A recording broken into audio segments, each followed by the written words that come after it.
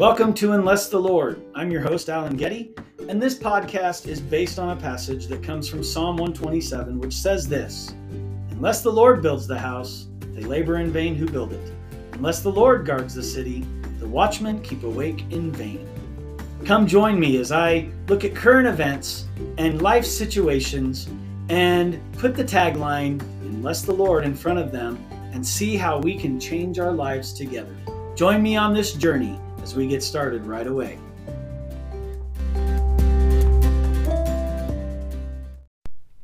Hello and welcome to Unless the Lord. I am your host, Alan Getty.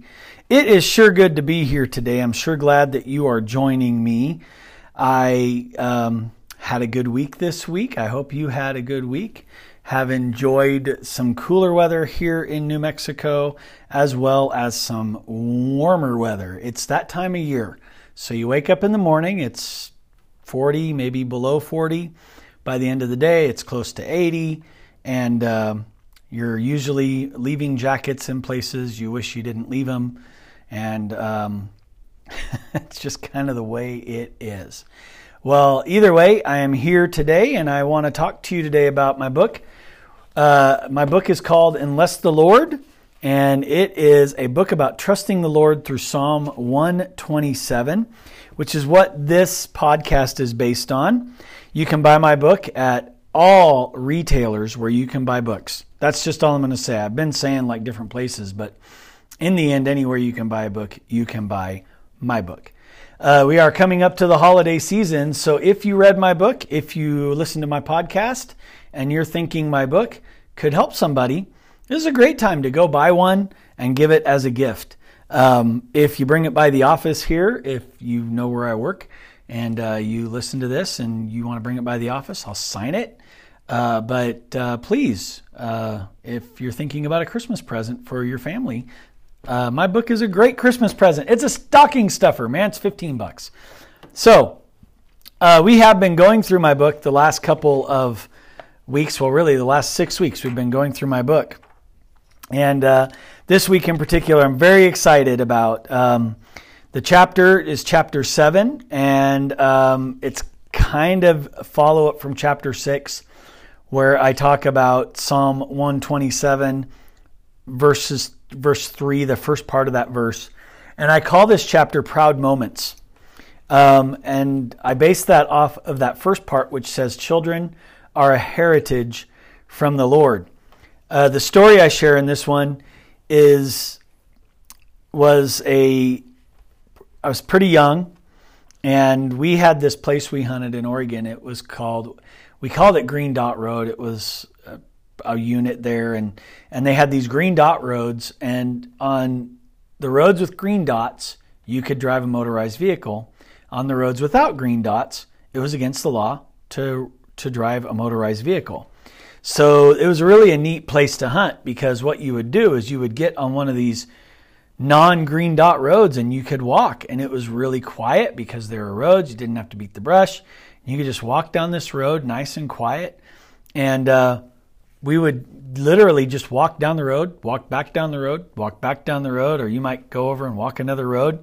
And we would have family members on these roads, and we would just walk.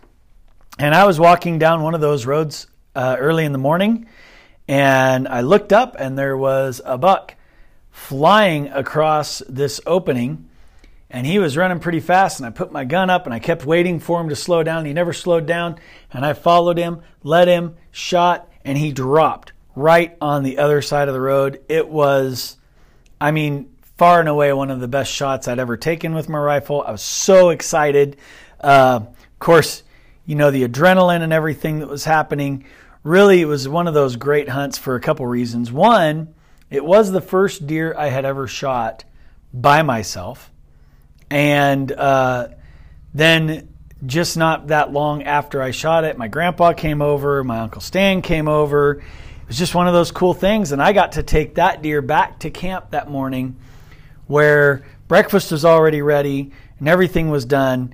And my dad got to see me bringing that deer back, which doesn't sound like a big deal, but in that particular moment, getting to spend that time with my grandpa who hadn't shot a deer in a long time because he was pretty old, and my Uncle Stan being able to come and help me clean it, and then dragging that deer back in the cart with Dad at camp, seeing me come back, just was a big deal for me to do that.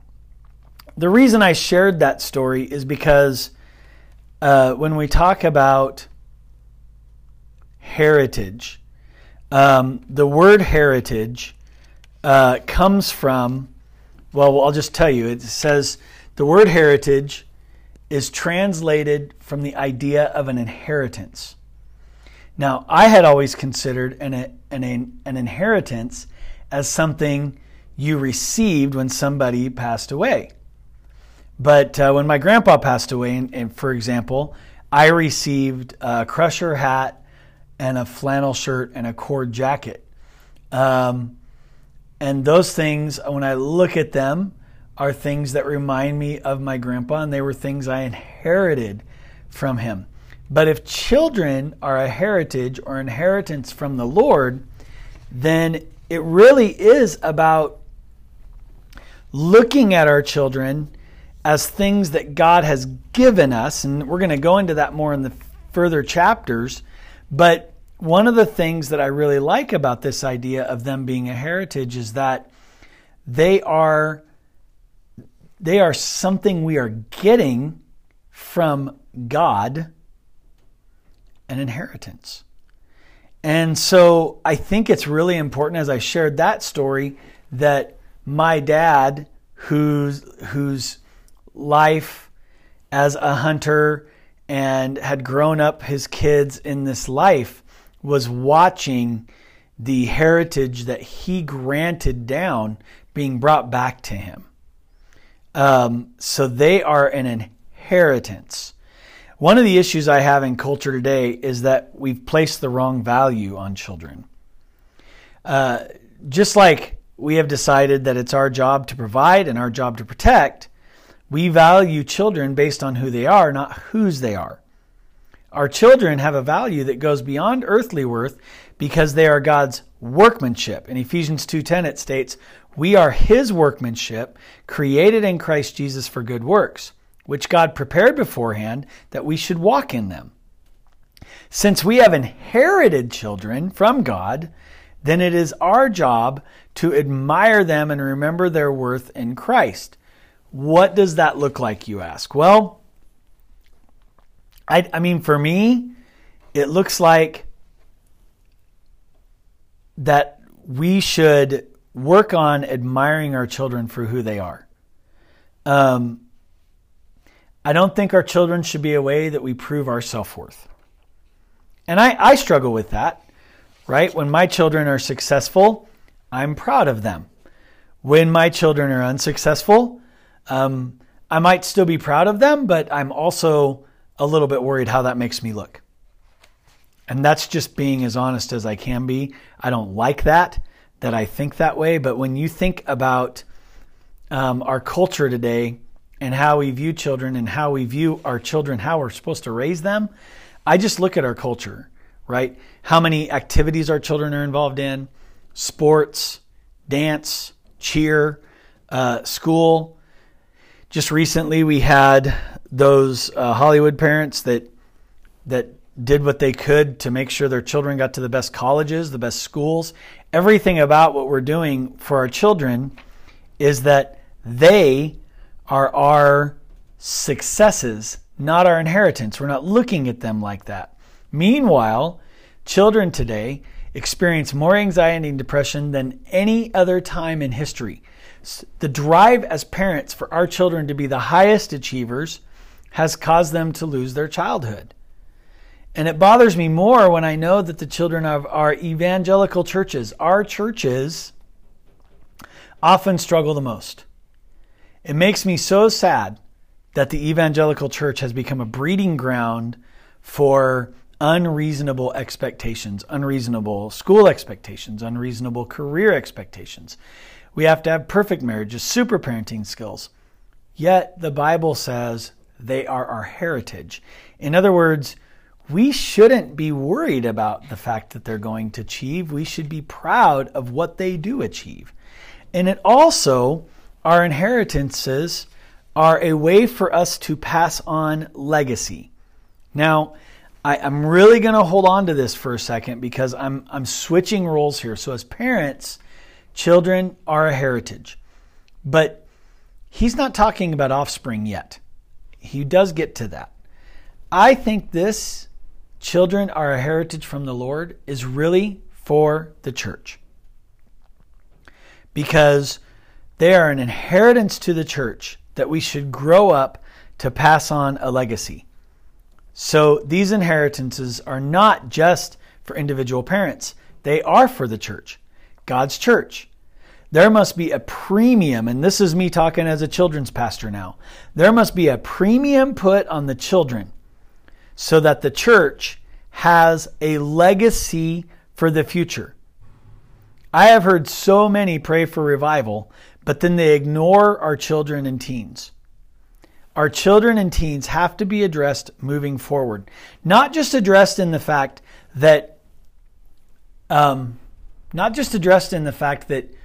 we need to take care of our children, but that our parents are literally being told to have children and to grow them in the right way.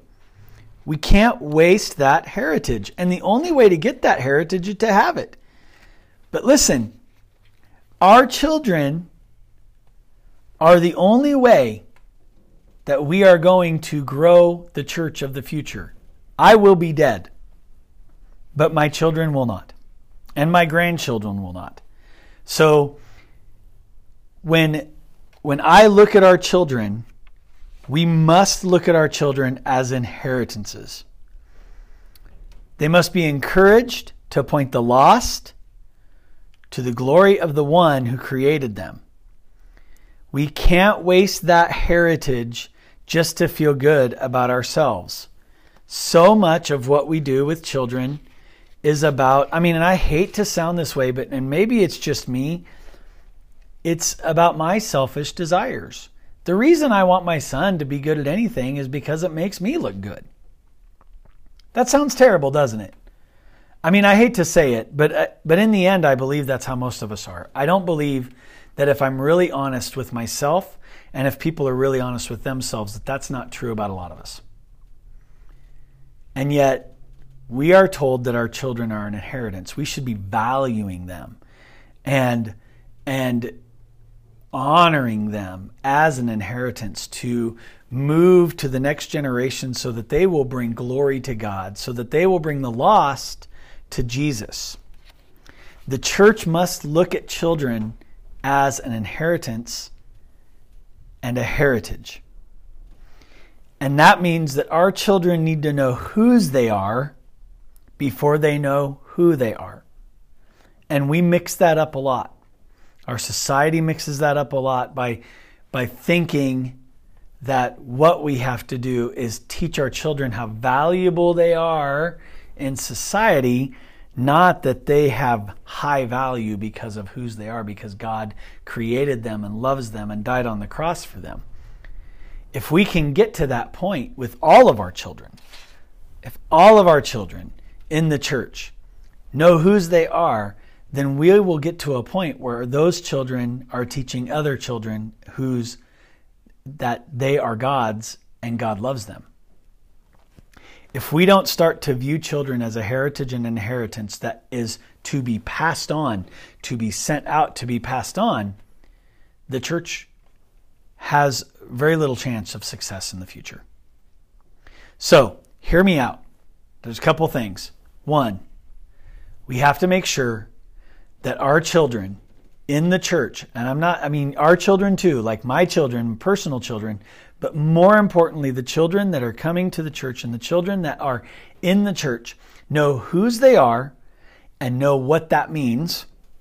And two, that we would be doing everything we can to teach them whose they are so that they can teach others about whose they are. That's a lot of whose. But in the end, we have to teach our children that God created them, loves them, gives them amazing power because of that, and that if they can tell other people about God and how much He loves them, that will grow the church. 2, we have to tell our people to have kids. I know it's controversial, and I'm going to say that a lot in the next few weeks. But listen, we have to have kids to have an inheritance of kids in our church. So, if you're younger and you're married, be fruitful and multiply. It is very important that we do this so that we can raise children up, so that we can continue to grow the church in the future. All right? Next week, we're going to be talking about reaping the rewards, and we're going to move from church heritage to offspring, those that are our children, being a reward, and what that looks like. Because I do think sometimes we do not view children as a reward. In fact, I'm going to talk to you next week. I think it's next week. I'm going to talk to you about a list I found. It's 100 reasons not to have kids.